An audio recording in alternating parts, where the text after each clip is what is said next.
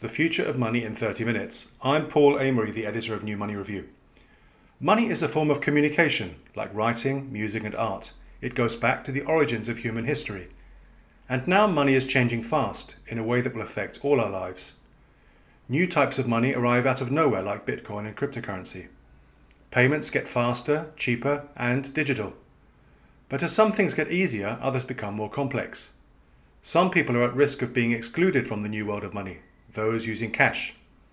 There's increasing concern about what happens to our payments data, probably the most valuable digital records of all. In some areas of money, criminals and fraudsters are having the time of their lives. So when using new forms of money, how do we know if we're at risk of being scammed? Where do all these changes leave our traditional money, our dollars, pounds, euros and yen? What's the role of governments and central banks in this new world? And what about the big tech firms like Google, Apple, Facebook, and the Chinese tech giants Alipay and WeChat, who are moving quickly into money? The New Money Review podcast takes a big picture look at all these trends and at their impact on society.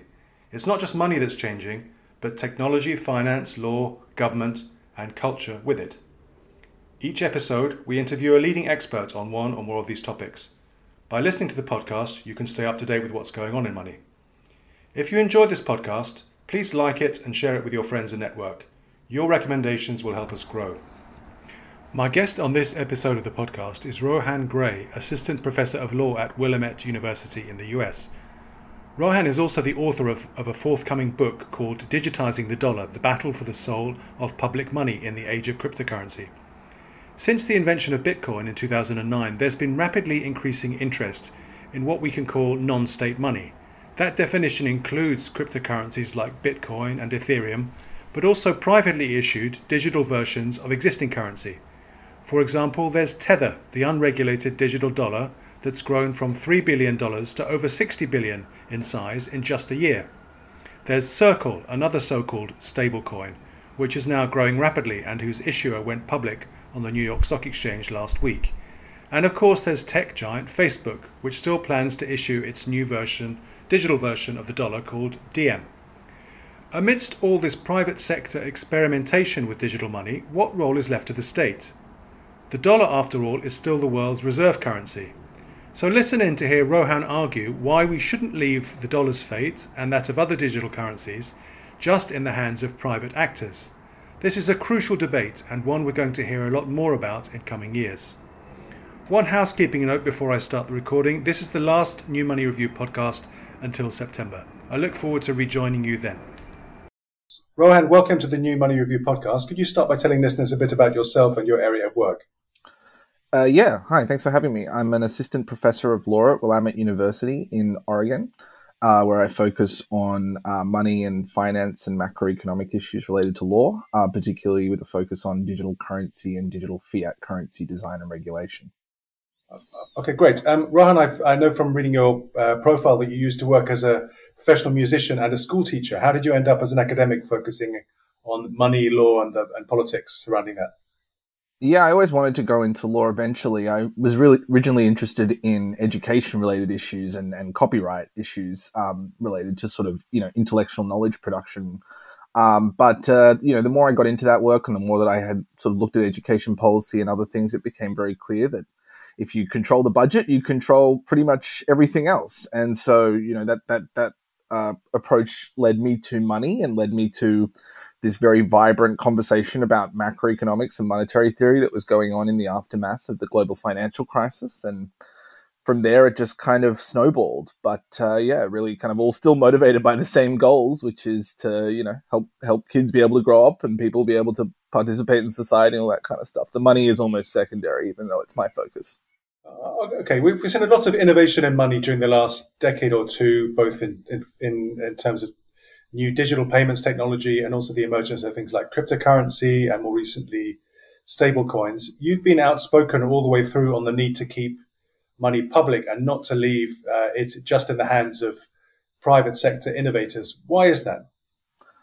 Well, first of all, I think it's just a matter of democratic legitimacy. I mean, we've seen throughout history these key infrastructural moments when we hand over control to certain private actors, and then we spend decades living in the repercussions of that. And this is one of those moments when it comes to the digitization of currency. This is a sort of Wild West frontier land grab, and I hope we don't, sort of end up repeating the same kind of political dynamics of most historical land grabs, which have been pretty skewed towards certain people and pretty unjust. And at this point, we're really at a moment where the decisions we make now are going to be setting the stage for the next 30, 40, 50 years, I think. And so there aren't many more important issues in monetary theory and macroeconomics right now than how we're building this new system, I think. Okay. And now, what are the fastest growing areas of this sort of new digital money sector are stable coins, which are, I guess we could describe as digital representations of existing fiat currencies like the dollar or the euro or the pound. Most of them are dollar denominated. And you have a particular concern about the way this market is evolving. Why should we worry about stablecoins? Yeah, so I don't know if I would call them exactly a representation as much as a claim on money or a claim to be redeemable into a form of public money on demand. And in that respect, I think they have a lot more in common with bank deposits or other kinds of sort of private monies that piggyback off the public monetary system than most people think. It's easy to come up with a different name and then to say, well, it must be different. It has a different name. But if you actually kind of dig into what's being promised, the promise of a stablecoin is, you give us your money and we'll give you this IOU. And at some point in the future, if you need to cash that IOU out, we will guarantee you can. And in the meantime, it will retain a value roughly equivalent to that IOU. And historically speaking, we did this with banknotes, with sort of physical notes. We did this with deposits. We did this with money market mutual fund shares. And in each situation, the lesson that we learned throughout history was that private actors have an incentive to create more of those instruments than their risk profile can tolerate. And private actors are not structurally positioned to evaluate the systemic risks of their actions in total, in collectively. So if you allow private actors to create something that walks and talks like public money, but has none of the safeguards and none of the policy sort of oversight that actually comes with public money, the result is recurrent crises and systemic kind of breakdowns where the public has to essentially bail out these actors because the alternative would be that they go under and bring down millions of average people. So I always think about that famous scene in, Mary Poppins where they go to the bank and he asks for tuppence and suddenly there's a bank run and, everybody is sort of freaking out at the bank, right? It's that dynamic over and over in history. And the hard lesson of banking history is that the only way to stop that from hurting average people is to provide public supports. But if you do that, then the logical conclusion is this is a public service. This is a part of public monetary infrastructure. And the sort of balance that we've come up with banks today is that we treat them as extensions of public investment. We treat them as a sort of franchisee, as my advisors Bob Hockett and Sally Omarova would say. And so when we're looking at stable coins, what I'm trying to bring to the conversation is we shouldn't be starting as though we were all born yesterday. There's a history here. There's a tradition here. Stable coins fit into that tradition. They're not exactly the same as banknotes, but they are in that tradition. And we should be learning those lessons now rather than when it all collapses and blows up. Okay. I mean, at this point, I guess a counter argument would be, and I've heard people express this view on the podcast in the past, that, with new forms of money and new private sector stablecoins, we're just going back to an era where there were competing private versions of money. And in fact, throughout human history, people have chosen to transact in very different kinds of media, using different kinds of media. And therefore, it doesn't really matter if a certain group of people step up and decide to create something. And if it takes off, therefore, why not let it just take off and grow as it may. And the public sector shouldn't be interfering here and stopping these private payment instruments. Just let them flourish and see which ones survive. What would you say to that counter argument? Yeah, so the first thing is it's very important to note that when it comes to stablecoins, this isn't sort of trying to go after Bitcoin or Ethereum or Dogecoin or anything like that, right? Private currencies that are denominated in their own unit of account are fundamentally different. I have no problem with them existing. That doesn't mean I think they're particularly great. There are other reasons why people might have problems with them. But in terms of the sort of monetary stability of the dollar itself or the public currency, they don't pose the same risk as something that is walking and talking like a dollar. The volatility is baked into the exchange rate movements between the private currency and the public currency. In terms of assets that are denominated in the public unit of account, there have been all sorts of private credit instruments throughout history. I can create an IOU right now that's denominated in dollars. Where this becomes a problem is when the instrument is designed to circulate not as a private instrument, not as something that is risky, that has credit risk of me as an individual or the issuer, but something that is designed to give the impression that it is as safe as public money.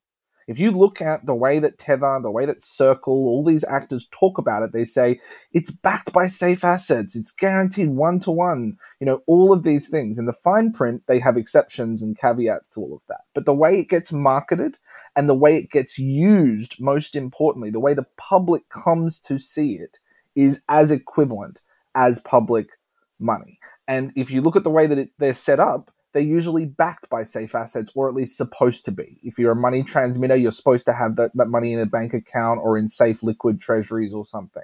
And so it's never actually private. It's always building on the safety of the public system. The only question is, how good are those promises? So what you'll often hear is, well, we're backed 100% reserve. So therefore, there's no risk. Well, there is risk with that. There's operational risk. There's risk of fraud. There's risk that you may have done something wrong with your calculations of what is safe in that basket of assets, etc. And so you're not trying to compete in a private market. You're trying to glom onto the public monetary system in a way that you think is safe, you think is adequate. And I'm saying, I think from a systemic perspective, that's just not true. The hard lesson is the only way that we've actually managed to keep those assets safe in the really tough periods is a direct guarantee. But if we're going to have a direct guarantee, we need to be talking about this as a public good. Right. So what in your view is the most appropriate way to regulate these stablecoin issues and issuers? Well, the Stable Act, not to sort of pump my own, bag a bit, but yeah. the way that we approach the Stable Act, which you brought before Congress in December last year. Yeah, that's right. Yeah. It'll be reintroduced later on this year. But the way that we developed that bill was to start by looking at the way that deposit law works today. And Morgan Ricks, colleague and friend of mine, law professor, wrote a whole book called The Money Problem about how one of the major causes of instability in the lead up to 2008 and after was that various actors that we now call shadow banks were issuing instruments that were effectively deposits. But because of the way that deposit law in the US is structured, there's a sort of loophole, a well-recognized, long-standing loophole that needs to be fixed, where the definition of deposit is something that a bank does. Yeah. So if you're not a bank, by definition, what you're issuing can't be a deposit, even if it walks and talks and is functionally like a deposit. And so this recommendation that Morgan had and others have proposed is that we should adopt a functional definition rather than a formal definition of deposit, which is to say, if you issue a liability that promises to be guaranteed to redeem in money, and is designed to circulate as a stable value instrument, that is a deposit. And once you have that functional definition, then it becomes very clear that these instruments are deposits and they need to be issued by a licensed chartered bank. So right. That's the approach that I would say is, I have no problem with payment system innovation. I have no problem with new setup of the way the financial architecture is designed. But let's be very clear. These actors are issuing a deposit 2.0. They should be regulated as banks. Those banking regulators should be all over this, not the hodgepodge, barely regulated money transmitter framework that they're currently operating under.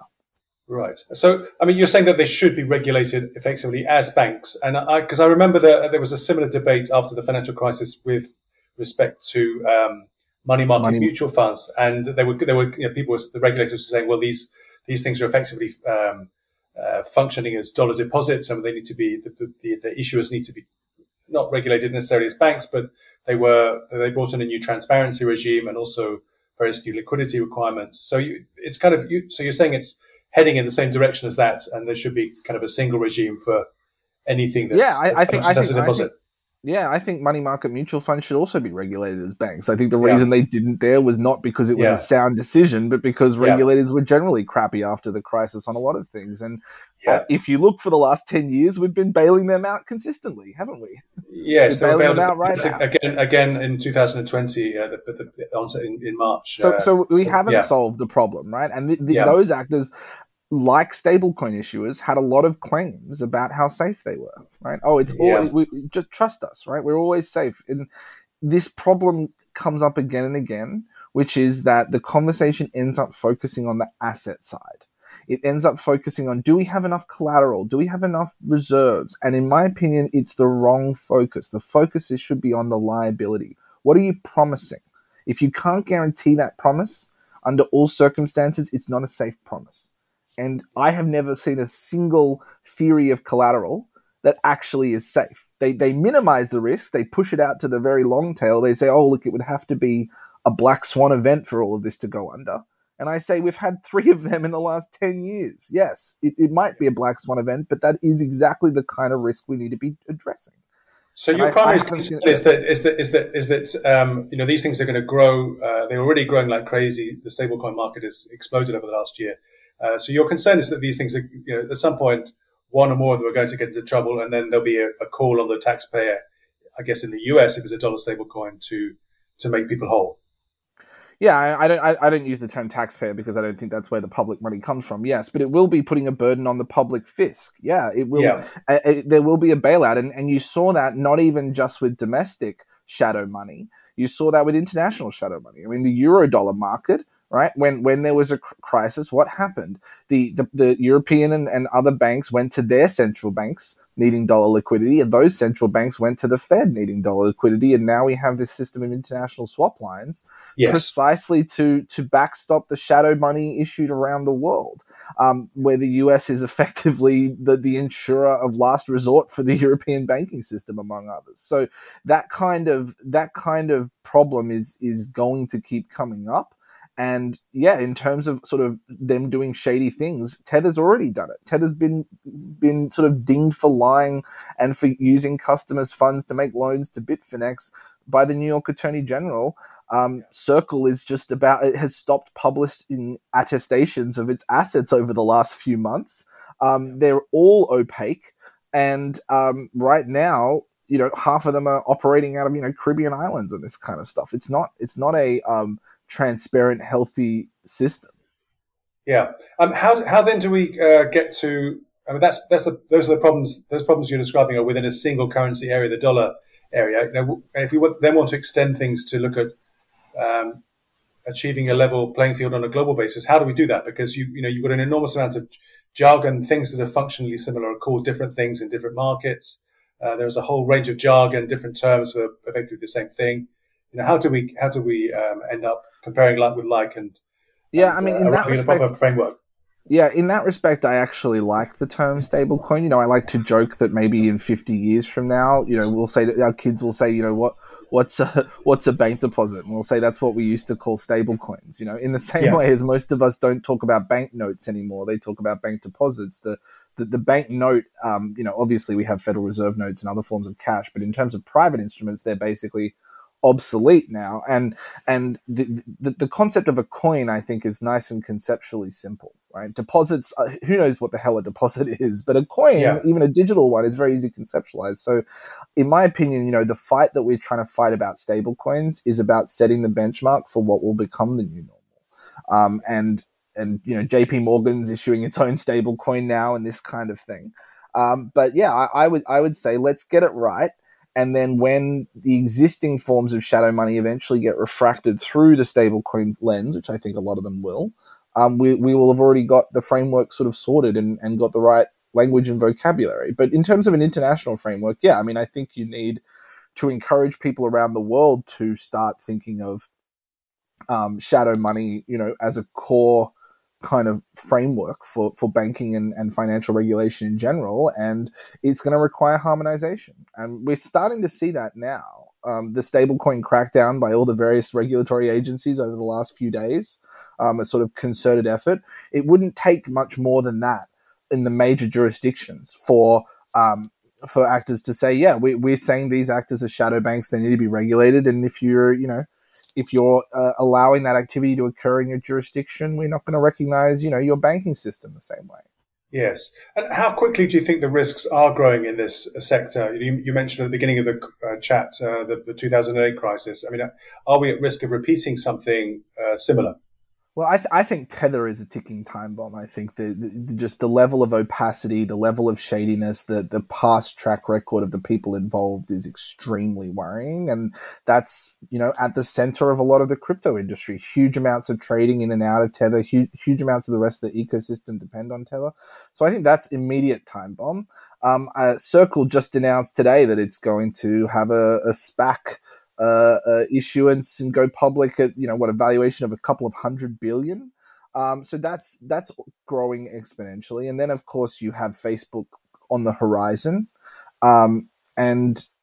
and given how completely abysmal and embarrassing their initial rollout is, I don't have any faith in them not screwing something up pretty catastrophically along the way. So I think there is a major risk. I think it is going to be less likely you're going to see the whole scale contagion across the financial system that we saw in 2008, mostly because the central banks and others have adapted, right? Even in 2020, they flooded the financial system with liquidity very early on, and we didn't see that kind of run on across the financial system we saw in 2008. So in that respect, if this blows up, it may be a more localized blow up than we saw in 2008, but it could still be serious. It could still be very bad, especially given how much of the crypto community is marketing this towards, people with needing remittances or unbanked and things like that. The people who are going to get hurt the most are going to be the suckers in that ecosystem. Yeah, and there's $62 billion worth of Tether outstanding now compared to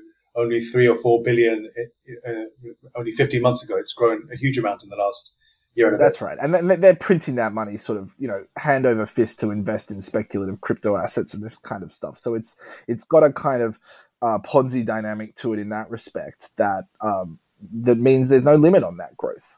The only reason it's starting to sort of slow down now is because of the recent regulatory action and things, but if they think that the regulatory energy is sort of quietened down for a while again, we might see these weeks where billions of Tether are printed, every day kind of thing. And the growth trajectory is exponential.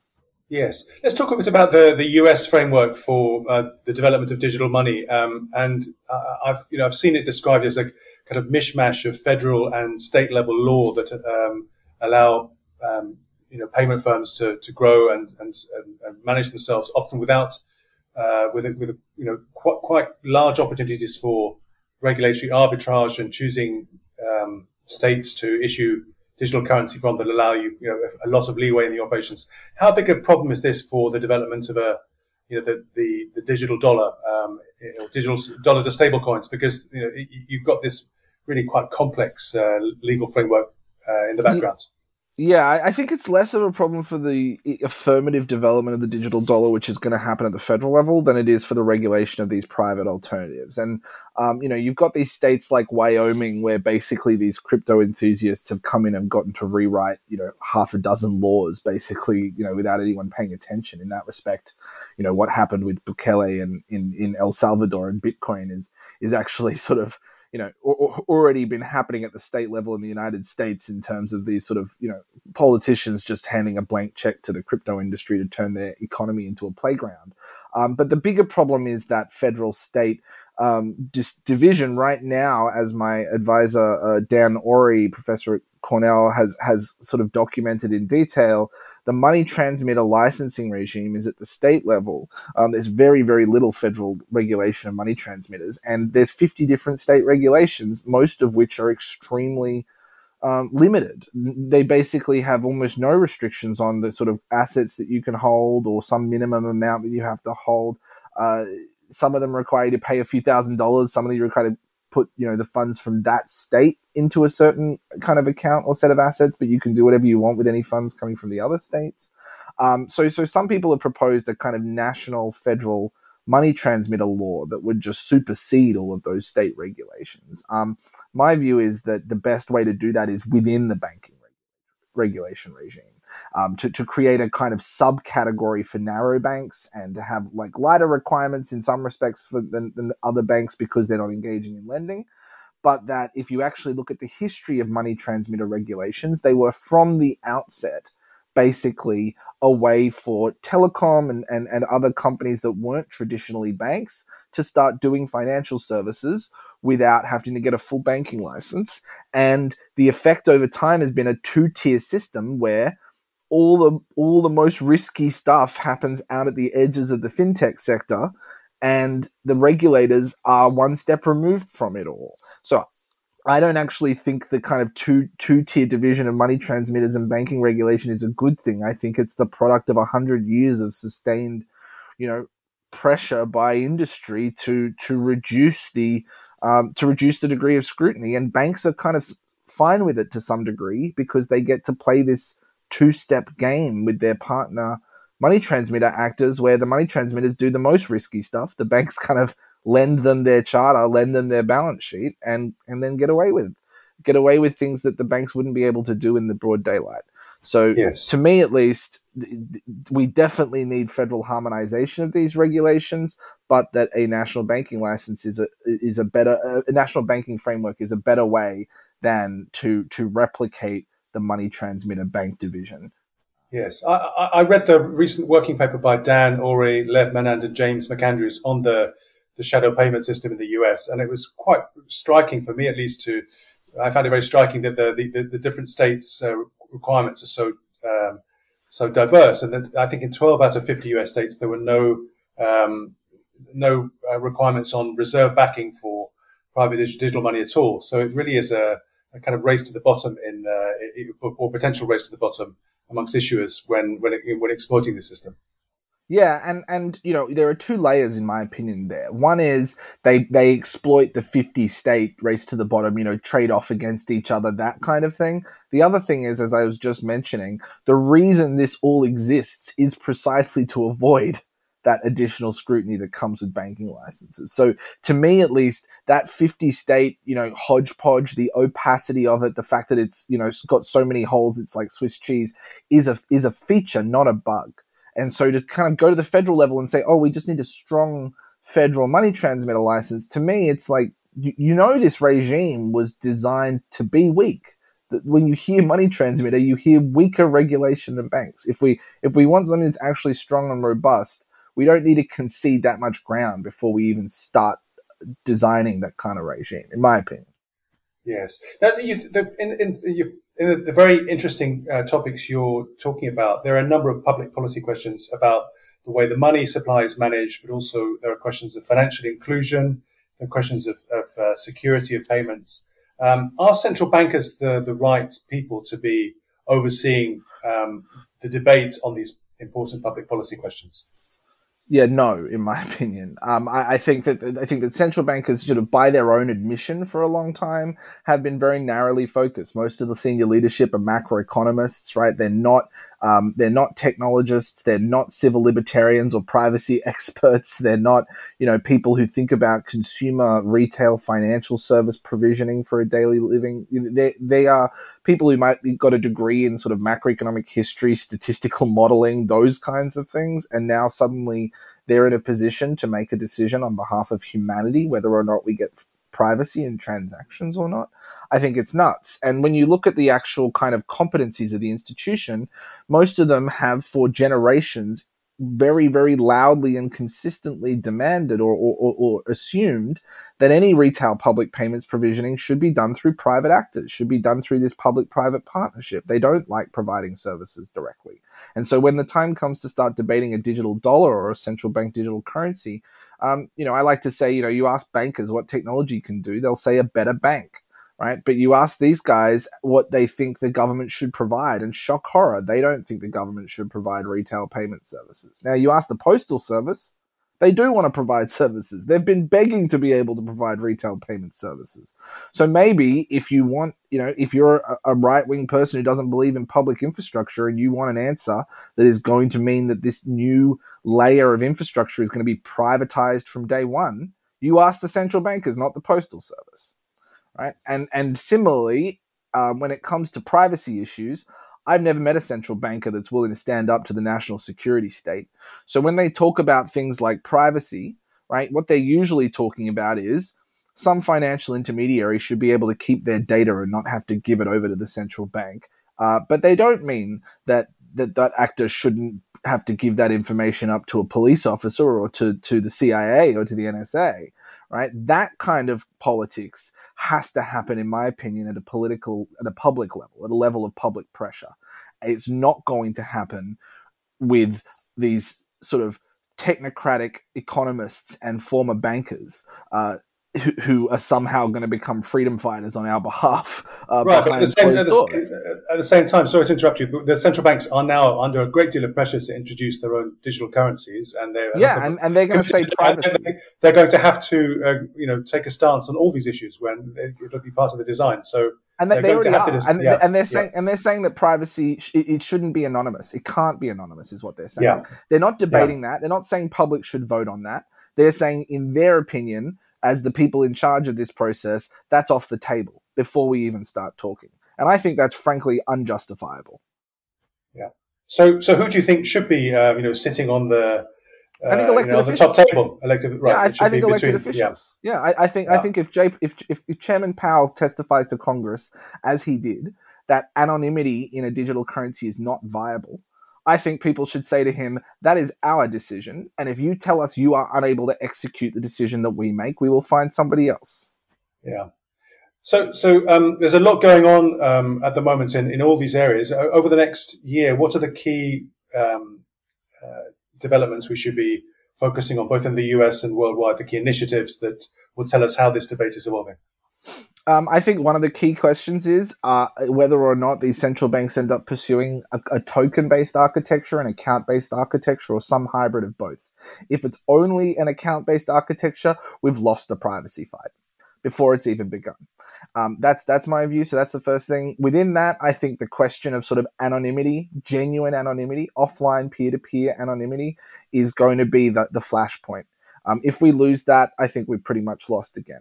And then the last question will be whether or not we provide these services directly to the public or through private intermediaries. And I think that's going to sort of differ depending on the country, but that we really need to be thinking about a robust sort of direct provisioning, not something where central banks issue the currency, give it to commercial banks, and the commercial banks give it to us. If we do that, then we might as well not bother. Right. So a whole lot of important things are still being debated and are up for decision over the next few years. Yeah, the architecture, the commitment to the privacy as a policy matter, and the degree to which we rely on intermediated private provisioning of these public goods, I'd say, with some of the big core things. Yeah. Yeah. Right. Ryan, thank you very much for taking the time to chat to me. It's been a very interesting discussion, and it's been a pleasure to have you on the podcast. Yeah, thank you very much. Thank you for listening to this episode of the New Money Review podcast, Future of Money in 30 Minutes. If you enjoyed this podcast, please like it, share it, or tell a friend about it. At our website, newmoneyreview.com, you can also sign up to our newsletter, which will keep you informed of all New Money Review articles and podcasts. If you'd like to support us, you can do so via Patreon or using cryptocurrency. Details of how to do this are on the homepage of our website in the right column. Finally, please join us soon for our next episode.